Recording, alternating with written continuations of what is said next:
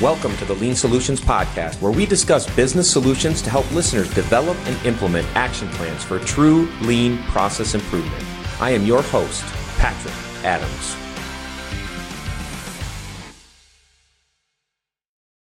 Hello, everybody, and welcome to the Lean Solutions Podcast. My name is Patrick Adams, and my guest today is Mark Deluzio. Mark is the founder and chief executive officer of Lean Horizons Consulting. He is also a former corporate officer and vice president of Danaher Business System for Danaher Corporation. Mark is also credited with developing the first lean accounting process in the United States for Danaher's Jake Brake division, where he served as their chief financial officer. Mark is the author of Turn Waste into Wealth, as well as Flatlined: Why Lean Transformations Fail and What to Do About It. Welcome to the show, Mark. Patrick, thank you. Nice to see you. Nice to see you too. We had some great conversations before we hit record, and I wish we would have recorded a little bit earlier, but hopefully we can. Yeah, I think that conversation was a podcast all by itself. I think so too. Well, maybe we should start recording the conversation today. There you go. But anyways, I really I love your book, Flatlined: Why Transformations Fail and What to Do About It. And it is the age-old question. Why do transformations fail? And I'd really like to just kind of dive in right there with the toughest question that I think has been posed out there, because we can learn a lot from successes, right? But we can learn so much more from failures. And so I just want to ask you, what are your thoughts? What have you learned? Can you just fill our listeners in a little bit on what you think is going on with lean transformation? Well, I just want to make it clear up front. I've never had a failure. I've never made a mistake. Okay, so I just want to let you know that. All right. Okay. No, it's funny. I was at a conference a while back, and the conference founder, I said to him, I've been going to this conference every year or so, and it's like everybody gets up and talks about their successes. I said, would you mind if next year I can come back as a keynote speaker and just talk about how I screwed up? There you go. Wow, you'd be willing to do that? Yeah. I said, I think people learn more from that than not, right? So I have a whole presentation called Humble Errors, the mistakes we made in developing the Danaher Business System. Okay, we made a lot of mistakes. I love that. But back then there weren't a lot of consultants. Well, maybe that's a good thing, but there weren't a lot of consultants to go after and misdirect you in turn. That's what's going on today, I think, in a lot of ways. So Flatline really, Patrick, is about a book. Why did I pick that name? Yeah, I would get calls from CEOs. They teach the Danaher Business System at Harvard, and I've spoken to MIT and all these schools and at Harvard and at Kellogg. And they go to these schools and they teach the Danaher Business System, and the CEO will call me back and say, hey, by the way, I just got my OPM certificate at Harvard, and they talked about DBS. That was the most interesting part of the whole course. And we found that you're the principal architect, and we want to do DBS because we've been doing lean for 10 years and our business has flatlined. They use that word, right? Yeah. So after a while, I kind of thought that was a good name. Although people sometimes think the book is about medical heart cardiology or whatever. And so they would say, we want to do the Danaher Business System. And I think, as I told you earlier, I would say, well, if you want to do the Danaher Business System, go work for Danaher. Okay, right. Because you can't do it. You got to do it your own. Create your own system with your own culture, your own people, your own industry, and all that. You can't just copy people. You can't copy Toyota. There's not Parker like 5 steps to become Toyota, or 5 steps to become Danaher. You can't give us the roadmap. No. I tell people, once you become Toyota-like, but you can't become like Toyota. Okay, that's a little different, right? Yeah. And so what I've observed doing this for quite a few years, going on 4 decades now. And I've been in all kinds of industries. I've been into even things like fracking and oil and gas and insurance and logging. And the one thing I will tell you, Patrick, is that the principles of lean apply. I don't care what business you have, they apply. That's right. Now, how you do it and what tools you pick and how you approach that, everybody gets really hung up on the tools. Mm-hmm. And by the way, you've got to be really good at the tools. Don't get me wrong about that, but it's not enough. And the argument I always make is I have in my garage right now, I know how to use almost every tool that's out there, but I don't know how to build a house. Mm. And the bottom line is a lean transformation is like building a house. Yeah, All right. that's right. There's a lot goes into that, right? So what I look at is what are the what I've observed of failures over the years of companies who tried to transform and failed. When I say failed, that's a harsh word, but Mm. let's say they didn't realize what they really should have realized had they thought about it differently. So the things I look at is this. Number one, a lot of CEOs and a lot of leaders want to do lean because they look at a short-term cost reduction tool and they're going to try to drive their performance or their profits or stock price, whatever. And I try to get to the point where cost is a result of doing everything else right. Mm-hmm. So in other words, you've got your safety, which is the first priority, and then your quality is your next, and your delivery and service to your customer is third, in that order.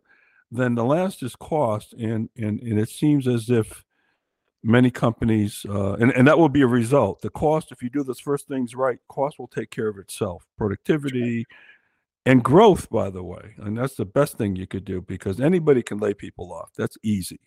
You don't need a PhD in business to lay people off. Mm-hmm. Matter of fact, it's almost a cowardly thing to do. Mm. But if you can't, as a leader, say to your people, "Hey, look, we're going to have a no layoff policy as a result of improvements in lean," then you're not going to get the buy-in, and it's going to be a joke. Okay, so safety, quality, delivery, cost in that order.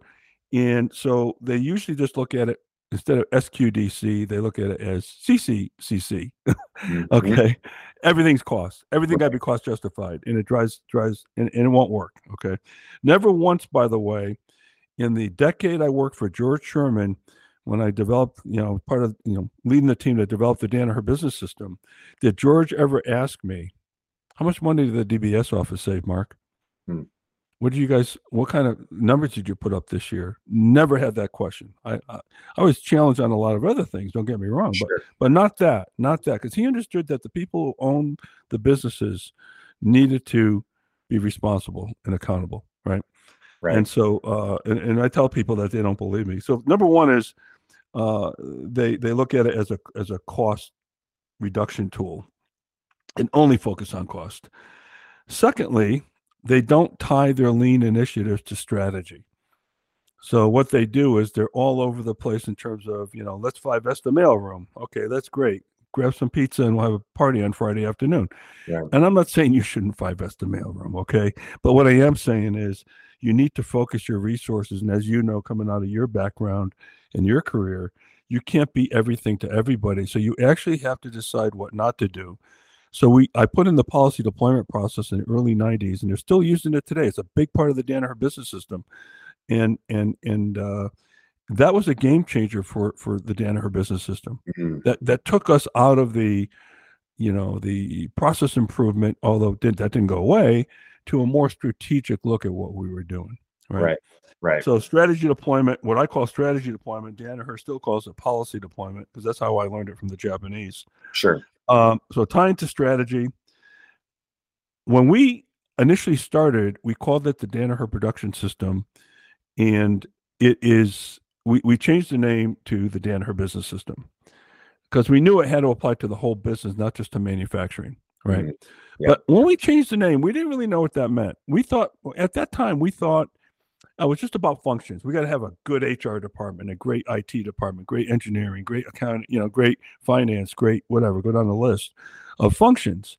But as we got going more, and especially with strategy deployment, when you have to enlist multifunctional teams to work together for a common breakthrough, because no breakthrough that I've met yet is single function. We found out that it was an enterprise play, not a functional play.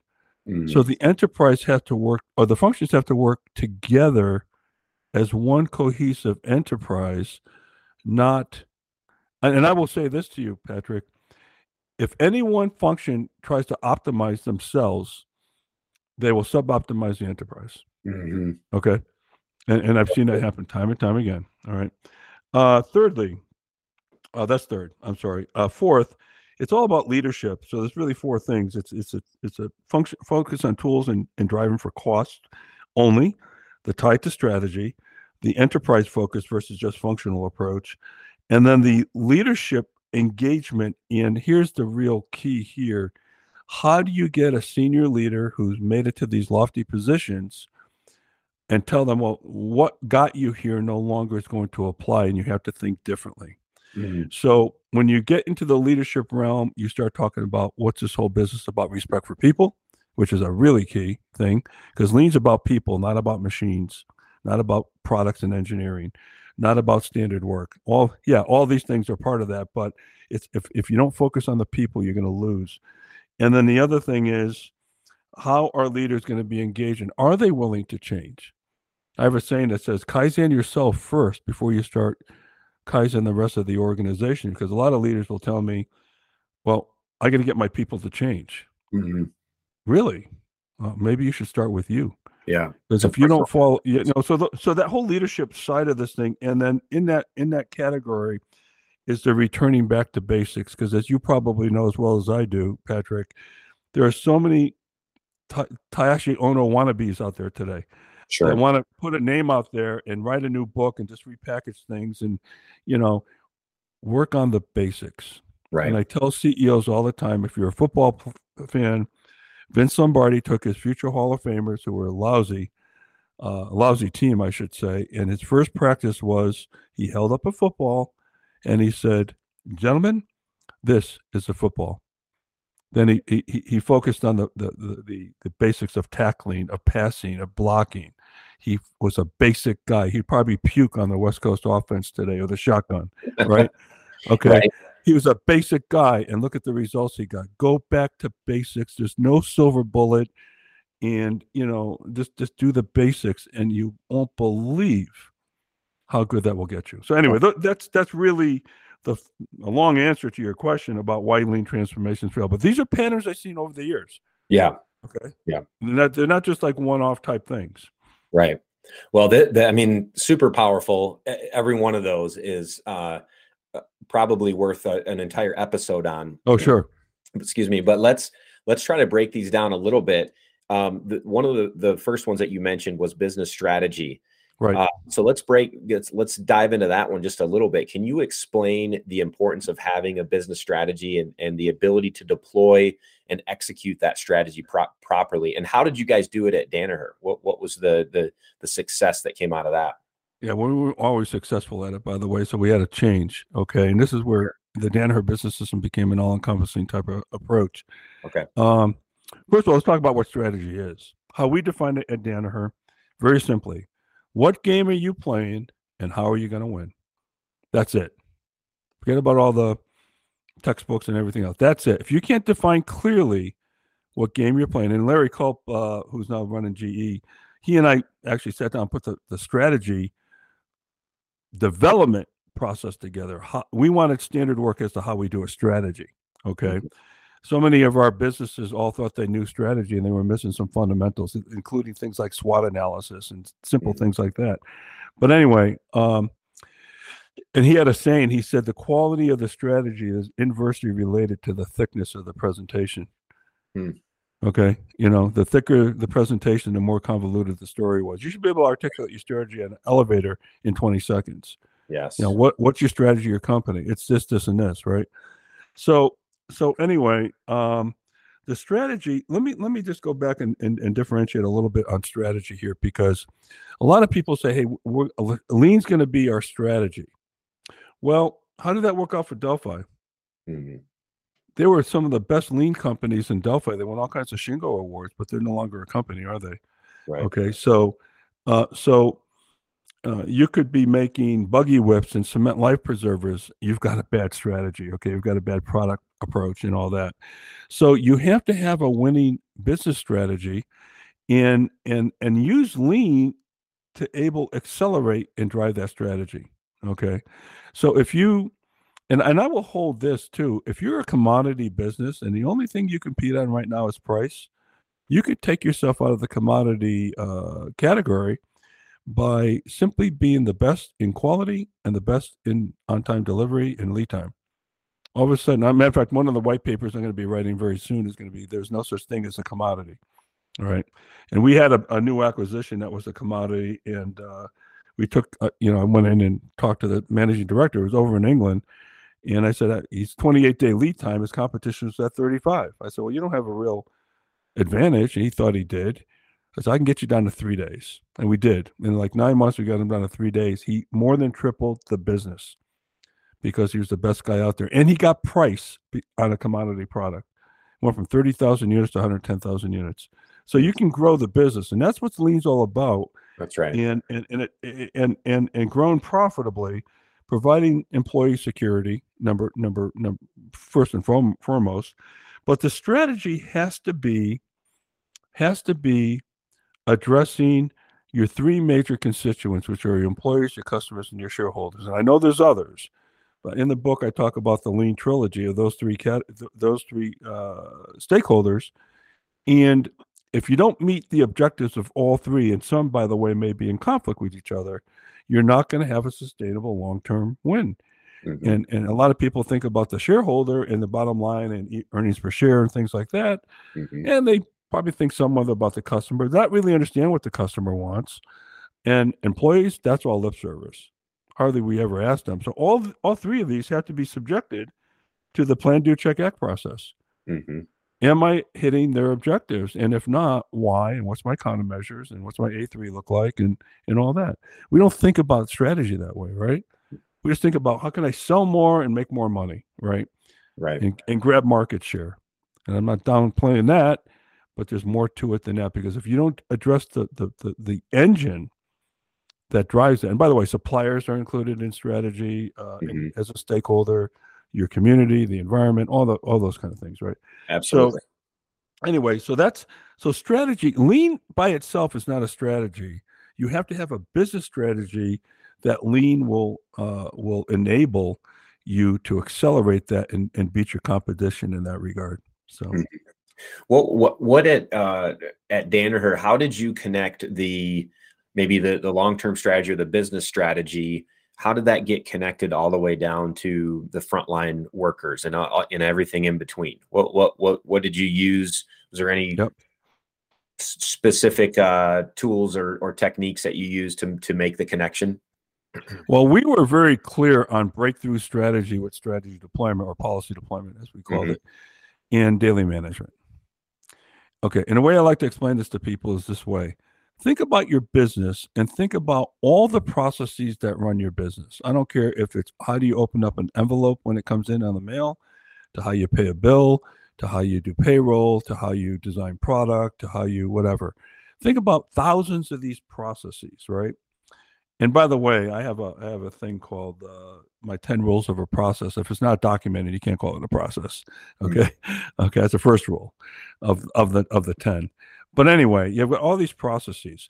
Which are the 3 or 4 of those processes are game changers for you that are going to really drive your business? Then all the other processes are more functional, and they just have to be done really darn well. Okay, so if I'm going to be, paying invoices and accounts payable, being the best accounts payable department is not going to be strategic for me, but I've got to do that because breakthrough strategy depends on good, sound, fundamental daily management systems.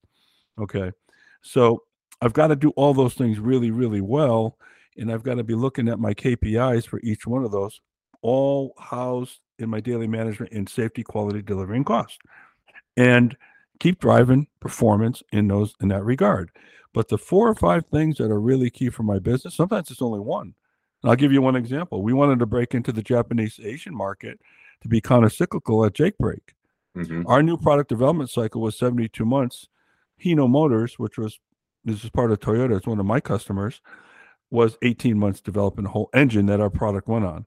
We're not going to play in Japan if we're at 72 months. Right. So our breakthrough for our purposes was to drive our new product development cycle from 72 to 18 months. It wasn't about improving productivity in the shop. Okay. Mm-hmm. That wasn't breakthrough. Right. In fact, we went from 4 kits per 100 man hours to 45. So it wasn't no longer breakthrough. That was relegated to daily management. So once you achieve a breakthrough and the process is to sustain at that level, it gets relegated back to your daily manager because that's just how you do business now. And then the next breakthrough comes along, right? But that one there, we had to work on getting 72 months to 18. And the funny thing was, when we got there, Hino was at 16. Hmm. You know, they don't. That's what people don't understand. They don't stop, right? That's right. And stand still. So there's an example there that there are things within Jake Break that weren't breakthrough for us. And we were going to really focus a majority, or I'd say 60, 70% of our lean resources on the fundamental breakthroughs for a particular business. Now, some companies, their safety, quality, delivery, and cost are such a mess, or fundamental operating performance a mess, that is the breakthrough for them. And we had a saying that I developed called, "You have to earn the right to grow." So if your fundamentals are just broken and really bad, and you've got customers' complaints and bad quality and all kinds of issues, bad safety, whatever, that's your breakthrough. Then you can't grow in that kind of environment. You've got to fix the fundamentals first. So that's how we treated acquisitions when we got new acquisitions. So from a strategic perspective, what are the things that we have to do that we don't know how to do now? That's the definition of breakthrough, that are going to be real game changers out there today. And strategy is a process. It's not a one-time-a-year deal. Right. So we took that long-term, we went out 3 years, some go out 5, but we went out 3 years for our strategy. But through the strategy deployment or policy deployment process, we distilled down the things we had to do in the year itself. Right. And got it down to the month and got it down to the week. And we looked at the things that we had to accomplish in order to support that 3-year breakthrough. Okay. And that's where the deployment of your strategy deployment, ocean planning, some people call it, ocean conry. But it's not one of those deals where everybody gets involved. Everybody says, well, we got to have the janitor involved in our strategy. No. You don't want the janitor. I love the janitor, okay? And I treat the janitor no different than the CEO. But you want to know something? No, the janitor doesn't get involved in the strategy. Sorry. There's certain people that have to run the business, okay? You have to come in every day and put out product, pay the bills, design the product, and work on those processes that are maybe relegated to daily management and improve those through Kaizen. Okay, great. But not everybody can be involved in breakthrough. Because you got to run the business. So that's a big miss, I think, in ocean planning, where everybody gets deployed the same goals and everybody's involved and it all disseminates down to, the janitor, right? And no, that's not how we did it at Danaher. And I don't think that works long term. Because I think all that is a lot of feel-good stuff going on, and it's a lot of busy work. And now, that's not to say that every department, every function doesn't have their daily management goals to say, hey, we got to improve quality, productivity, whatever it is, right? Okay, fine. But to put that into strategy deployment, we thought about it differently than even maybe Toyota does, right? Sure. That makes sense. No, that's very valuable. Good information. Hey everyone, this is Patrick. So sorry to interrupt this episode of the Lean Solutions Podcast, but I felt it necessary to take a quick moment and personally invite you to the Lean Solutions Summit on October 2nd through the 4th this fall, 2023. The theme of this year's global summit is leadership, people, purpose, passion. You do not want to miss this amazing experience with the top process improvement experts from your industry. No matter what industry you're working in, this summit has value for you. The summit offers 4 different industry tracks to include healthcare, corporate, higher education and nonprofit, and finally, government. Our opening keynote is Chris McChesney, the lead author of the #1 Wall Street Journal best-selling business book, The 4 Disciplines of Execution. The Ops sisters, Kathy Miller and Shannon Carrolls, the authors of Steel Toes and Stilettos, will be joining us, as well as yours truly and over 20 other speakers. The final day of the summit is full of workshops, and there are limited seats for a tour of Menlo Innovations with Richard Sheridan and Zingerman's Mail Order with Dr. Jeff Leiker, author of The Toyota Way. Early bird pricing is now available at FindLeanSolutions/Summit-2023, or you can check the show notes for a link. Now, back to the show. You talked a lot about the difference between companies looking at growth versus cost cutting. And I have to imagine that there's going to have to be some change made to the accounting systems.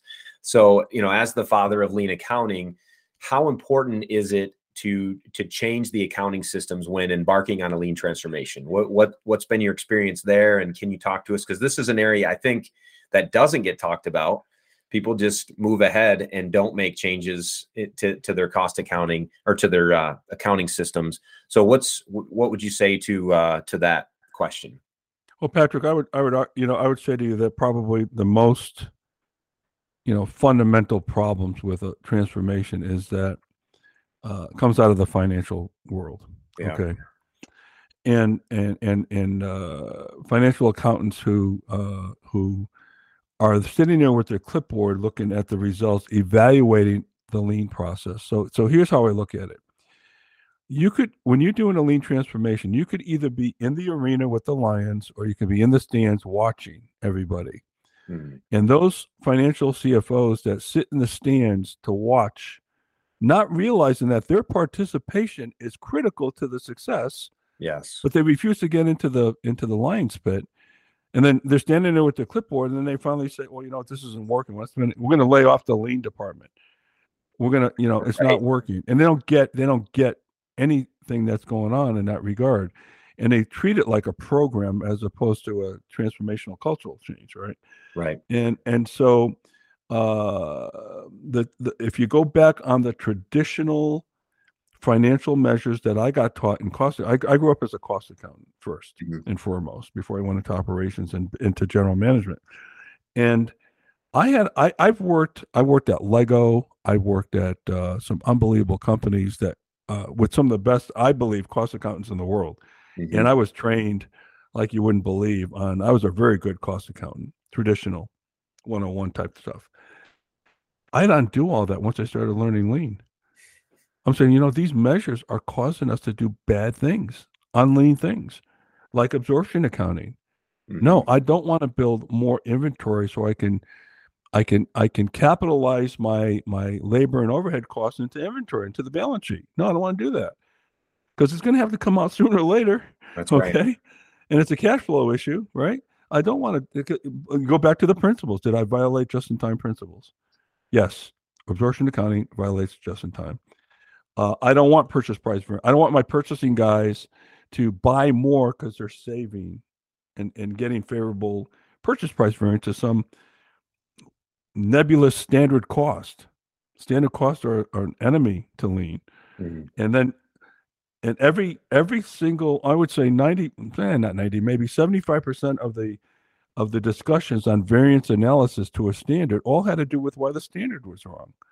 That was the debate. It wasn't the performance. It was a big joke. Standard cost, and there's a lot of time involved in putting standard costs together. I've done so many conversions over the years and thought I was doing a really good job. And I look back now, boy, what a disaster that was. Mm-hmm. So purchase price variance analysis, the whole concept, for example, of indirect labor ratio. We got taught in school that direct labor is value added and indirect is not. Well, you tell that to a NASCAR driver, okay? His pit crew is indirect labor. Right. Let's do some cost reduction. Get rid of that.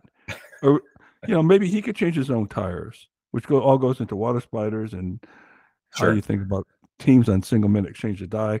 So we got rid of that notion. Now, I'm not saying we should be foolish with indirect, if you want to call it indirect labor.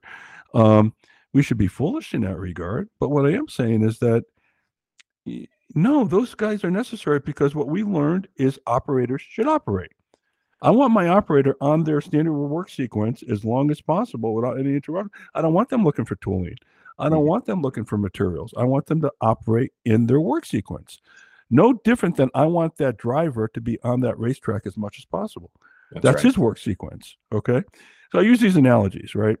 And so all the things that we learned, and there's others, by the way, how we measure ourselves and how we look at ourselves, is just bad, and it causes the wrong decisions. Mm-hmm. But you can incent the right decisions if you have the right managerial accounting system. Now, one of the things I'm a CMA, but a lot of CPAs don't understand is you don't have to have GAAP compliant, SOX compliant internal management accounting.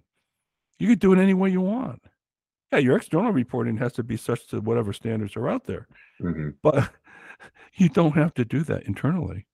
So, for example, when one of my guys at Jake Brake bought 6 months worth of tooling, his tooling cost per unit went through the roof, and he complained to me about it. I said, I don't care, but I'm not using all that tooling. Don't you guys amortize it? No, not in my system. I don't. You want to know why? You bought too much. But Mark, you don't believe the savings I got on it. Yeah, Bill. Well, what happens if the design changes and the tooling's no longer good? You just bought, and what about the cash flow? Go back to your daily life. Would you buy 6 months worth of motor oil for your car, or 6 months worth of groceries? Right, for all the obvious reasons you wouldn't do it. Right. But in business, we do different things. I talk about this in the book. We don't run our lives the same way we run our business. Okay. Why?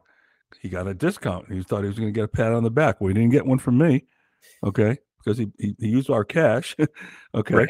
So he returned 4 months of it and he got a credit. Okay. So I said, no, I'm not going to amortize it. Yeah, but accounting says you should do it. Yeah. Well, guess what? We're not doing that. Another one was machine depreciation. And the same guy came to me once and he said, what's this machine depreciation charge? So I explained it. And he said, well, geez, Mark, I've got 8 machines in my cell. I only need 6, really. If I get rid of 2, am I going to save? Yeah, they're $250,000 machines. Okay, 2 of them. The next month, I said, put them in the graveyard. I'll make the adjustment, right? So we made the adjustment. His cost went down. Next month, I got a capital appropriation request from another guy named Marshall. And I took it and I ripped it up right in front of him. It was for 2 CNC machines. $500,000. Okay. So it's things like that, right? And so you could drive the right behaviors, but you can kill a lean. And by the way, this all goes back to value stream costing, getting rid of overhead percentages, which are arbitrary, and go to direct costing. There's a whole science behind it that we put together. But at the end of the day, if you know real traditional cost accounting and compare it to what I did at lean accounting, it's embarrassingly simple. Everything's as complex. It's even simpler than what you learned in school. So yeah, and that's probably, I mean, that's definitely a topic that we can talk about probably for a few hours, because I would love to dive into some of those details. But maybe in the next time we have you on the show, we'll dive into lean accounting a little bit further. Be happy to do so. Yeah. Right. One of the things that I've heard, kind of woven throughout every topic that you've hit on so far is the concept of respect for people. And I'd be really interested to hear about your experience at Danaher and some of the other companies that you've worked for around respect for people and the role that plays in the success of a lean transformation. Well, at the end of the day, nobody's perfect at it, even Toyota. And by the way, respect sometimes is in the eye of the beholder. One of the things I think is a big misnomer today, because on LinkedIn you'd see all kinds of people complaining about their boss, right? Mm-hmm. You never hardly see people complaining about their employees. And if you think about a leader, they have 10 of these little darlings complaining about them because they all think they could do the guy's job or the gal's job better, right? And by the way, some of it's warranted. I'm not saying that, but the respect thing. The first thing I'll say about respect is that you have no right to demand my respect. You have to earn it, and people don't get that. People just think, employees in particular, subordinates in particular, think that you have to respect me. Okay, and you can't ask me of that. You have to earn my respect. At least that's how I think about it. Yeah. However, it doesn't mean you need to be disrespectful to people who don't have your respect. Okay, there's a difference. So as you look at respect for people, and if you go back to how Toyota thinks about it, they don't only think about it from a people perspective, and it's probably misnamed because it's respect for your customers, it's respect for your shareholders, your suppliers, your environment, your community. Oh yeah, by the way, even their competition they put in that category. Respect for their competition, which is, I never heard any company do that, by the way. And so the whole respect thing is getting a lot of press and all that. And but one of the things I always said was, if you just treat somebody the way you want to be treated, you'll be fine. And I'll tell you a quick story. I'm not going to get into names or anything like this, or even the company, but I was running operations. I got called in by the president, and we were a UAW shop. And he said to me, Mark, can you close the door? I got a problem. I just had a meet and greet with your people this afternoon, and well, I'm a little concerned. I go, what's wrong? He says, they absolutely love working for you. Oh, okay. Yeah. Well, great. Yeah, I kind of knew that, but yeah, we have a good relationship. Mark, you don't understand. They're a union. It's a union shop. You're not supposed to have that kind of relationship with union people. Mm. We were, UAW, and I negotiated a couple of the contracts. And I go, well, I'm not getting what you're saying. Well, you just can't have that kind of. The ladies love working for you. I go, well, yeah, they're like kind of like they think I'm their son, They're older ladies, and they took me under their wing like they're watching out for me, I said, but we have a lot of fun, Greg. Yeah, we have a lot of fun. I said, I asked for their ideas. We actually, in a fun way, make fun of each other. They make fun of me. We just have a lot of fun. We poke fun at each other, and they love coming to work. And I said, by the way, I said the performance in these areas have never been met before in this company. Is that a problem? Well, no, Mark. I don't think you get what I'm saying. I tell you what. Let me go out and I'm going to go piss them off. I could do that real easy. I'm good at it. Okay. Just like you're doing to me right now. Okay. Right. No, that's not what I'm saying. Okay. So you see, so what I'm trying to say here is that how we think about people. I said to this president, look, my father was 44 years at New Britain Machine as a tool and die maker. Never missed a day of work in his life, except when he went to fight in World War II, and he was at the Battle of Iwo Jima. Okay. Mm. So I said, when I see those people out there, I see my father, right? Sorry, if you want somebody to piss him off, you're gonna have to find somebody else. Right. Right. And I left his office. Mm. And that was the last that was ever said. So I'm telling you that story because, people have different notions about classes of people, and they won't treat the janitor the same as they do some muckety-muck executive, right? Mm-hmm. I treat everybody the same. I mean, I met the president of the United States, and and my wife said, "You're not even nervous." So I said, "No, man, I want to have a beer with this guy," Right. And and I just, nobody intimidates me from that regard, and I just, I'm going to treat you and anybody, and no matter what your position is, I look at your character, your values, and all that. Mm-hmm. But I guess everybody, there's a lot of talk about this, but we don't. So I think the thing about respect for people is all these things that we say. I want to solve problems at the lowest possible level. Teamwork is important. Blah blah blah blah. You go on and on. They're all slogans if they're not backed up by our process. Okay, you can put them on a poster and it looks really good to the outside world, but the people inside know it's not true.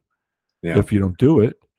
Okay, I was with a group, a CEO and his team, multi-billion-dollar company, and I said, "How many people here think that career development is a really key part of leadership?" "Oh yeah, we're really big on that." Okay, well, I said, "What's your career development process?" They didn't have one. Mm. Did anybody here have a career development plan? No. Okay, what about solving problems at the lowest possible, highest necessary level? Yeah, we're all into that. Yeah. Well, it's not happening, right?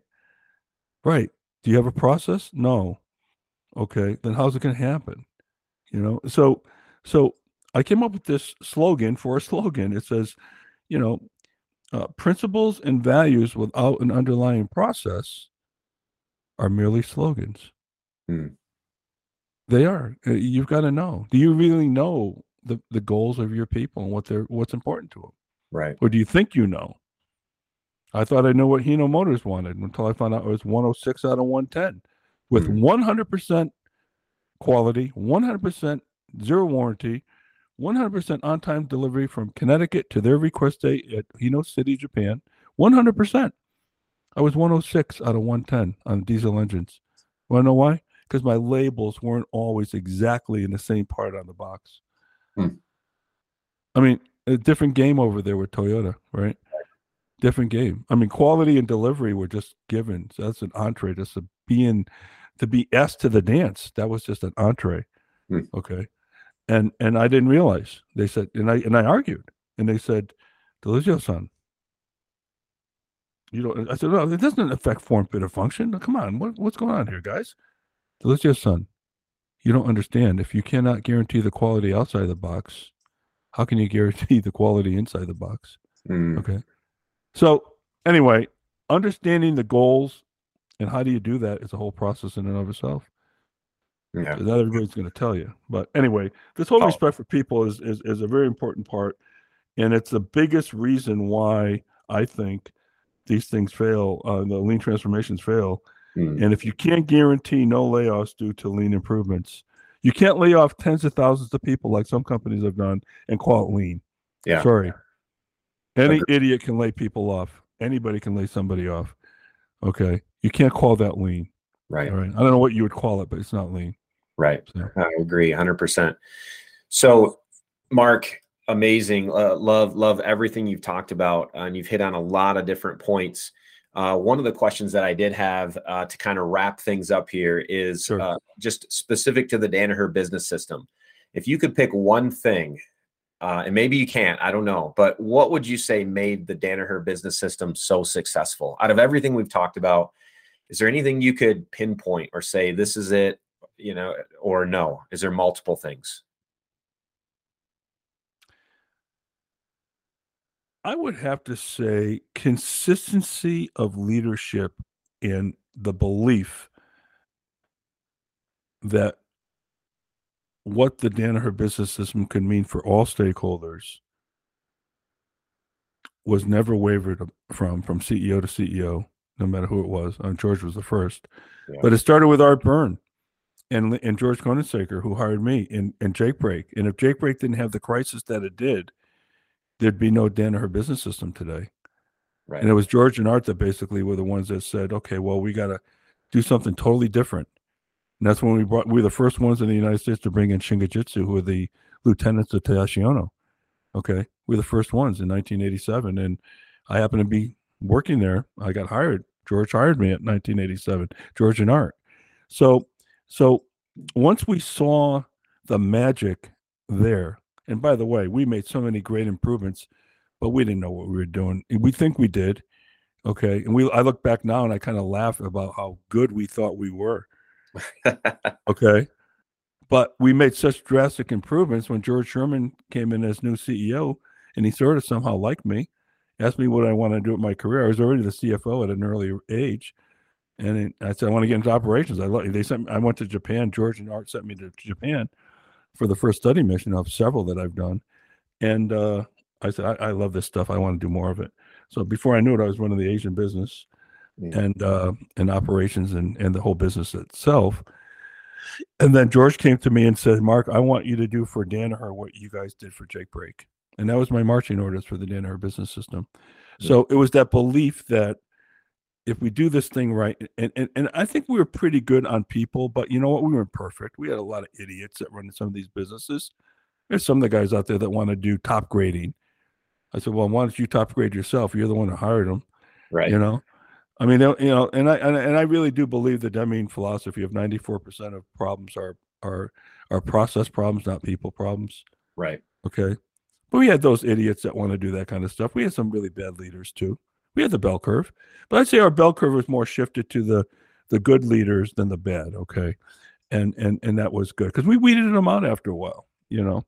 Some stayed, some were phenomenal politicians. Let me tell you, but I think every company's got that.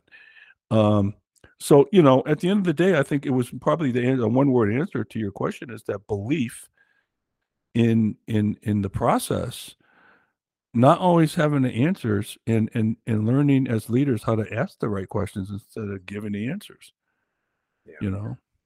And I'm sitting here saying this knowing that we were anywhere near perfect. Sure.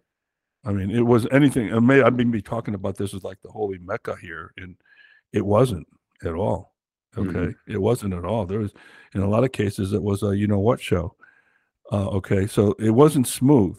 It wasn't smooth. And when you do something like we did it, and we didn't know we were creating sort of history with this, but when you do this kind of stuff, man, you're dealing with all the issues that anybody would deal with. Everybody thinks Tashi had it smooth. I got his Bible. I can send it to you. People pushed back from all levels in the organization. Okay. It wasn't smooth for Tashi. Everybody says, the Japanese are just going to do what they're told. No, it wasn't like that at all. So it wasn't a smooth deal. And everybody looked at the beautiful iceberg with the sun glistening on it, but underneath the iceberg, if you're not careful, that's what sunk the Titanic. Okay.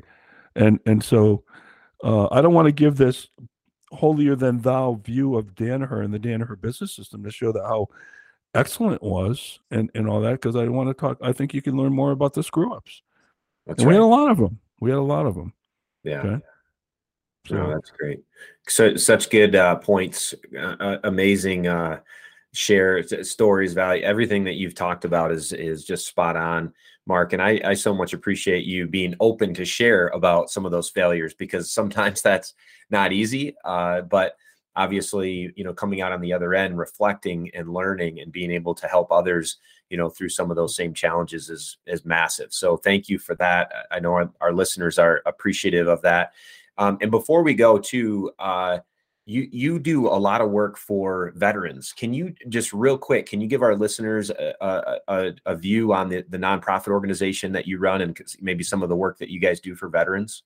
Yeah, it's not even a nonprofit. It's not a 501c3 at all. I don't take any money for it. It's just, I've got some people that work with me on this, but it's, when my son got killed in Afghanistan and I saw the pain my son went through, I got to see what veterans, I got to see, and you're a veteran, a Marine as well, but I got to see the pain they went through after they left the battlefield, and the war doesn't end, right? That's right. For them, and some guys don't make it. My son Scott just lost his third guy in his platoon to suicide. Right, had 2 kids, wife. So I didn't serve. I missed Vietnam by about a year. That's not an excuse, but I didn't serve. But I said, well, what can I do? I have a lot of gifts that God's given me to be able to help veterans, right? So I started an organization to help them start businesses and also help them with their business or help them with their careers, and I've helped quite a few veterans in that regard. It's called BRAVE, BRAVE. It's business reviews and advisors for veteran entrepreneurs. Not just entrepreneurs, though, people seeking positions and all that. Sure. And it's the website is forthebrave.org, the number 4 thebrave.org, and I just do it. We do it. I do strategic plans. I help them business advice, whatever they need, or I connect them with the right people to be able to do that. So that's something I've been doing now for quite some time. I don't know how long it's been. Probably 8 years, 7, 8 years. That's amazing. And so that's what it is. And it's all volunteer, no money. People want to give me money for it. I don't want money. So it's such a huge need. And so I appreciate that. I want to thank you. And we'll make sure that we take that link and put it in the show notes too. So if anyone's interested to go and check out the website, we'll put that right in the show notes along with your contact info too. So if someone is interested to grab Flatlined or turn waste into wealth or connect with you, where's the best place to do that? Amazon? Well, the best can be gotten on Amazon, and my website is leanhorizons.com. That's our consulting address. I'm also doing a podcast, which I'd like to invite you on. It's called lean911.com. Yes. Lean 911, where we take a lot of questions from people in terms of the tough stuff that the books don't give you, and most consultants don't either. So, but we'd love to interview you on that podcast as well. I don't usually interview people on it. It's more me kind of answering questions, but sure. I'm going to change the format to get the right people on there that can help people out. The whole idea with that podcast is just to kind of help people through some of the tough spots of lean, and yes. That you will not get in a book, right? Usually, much needed. For sure. I would be honored, and I look forward to that. And again, we'll put all of those links in the show notes. So if anyone's interested, awesome, go there and grab Mark's book or find his website there and connect with him. Mark, it's been great to have you on. Again, we got to do this again, dive into lean accounting or some of the other areas that strategy. A million things to talk about, Patrick. My God, let's just do it. Yes. All right. Well, thank you, Mark. I appreciate it. Have an amazing week. You too. Thank you for having me. I do appreciate it. Thanks so much for tuning in to this episode of the Lean Solutions Podcast. If you haven't done so already, please be sure to subscribe. This way you'll get updates as new episodes become available. If you feel so inclined, please give us a review. Thank you so much.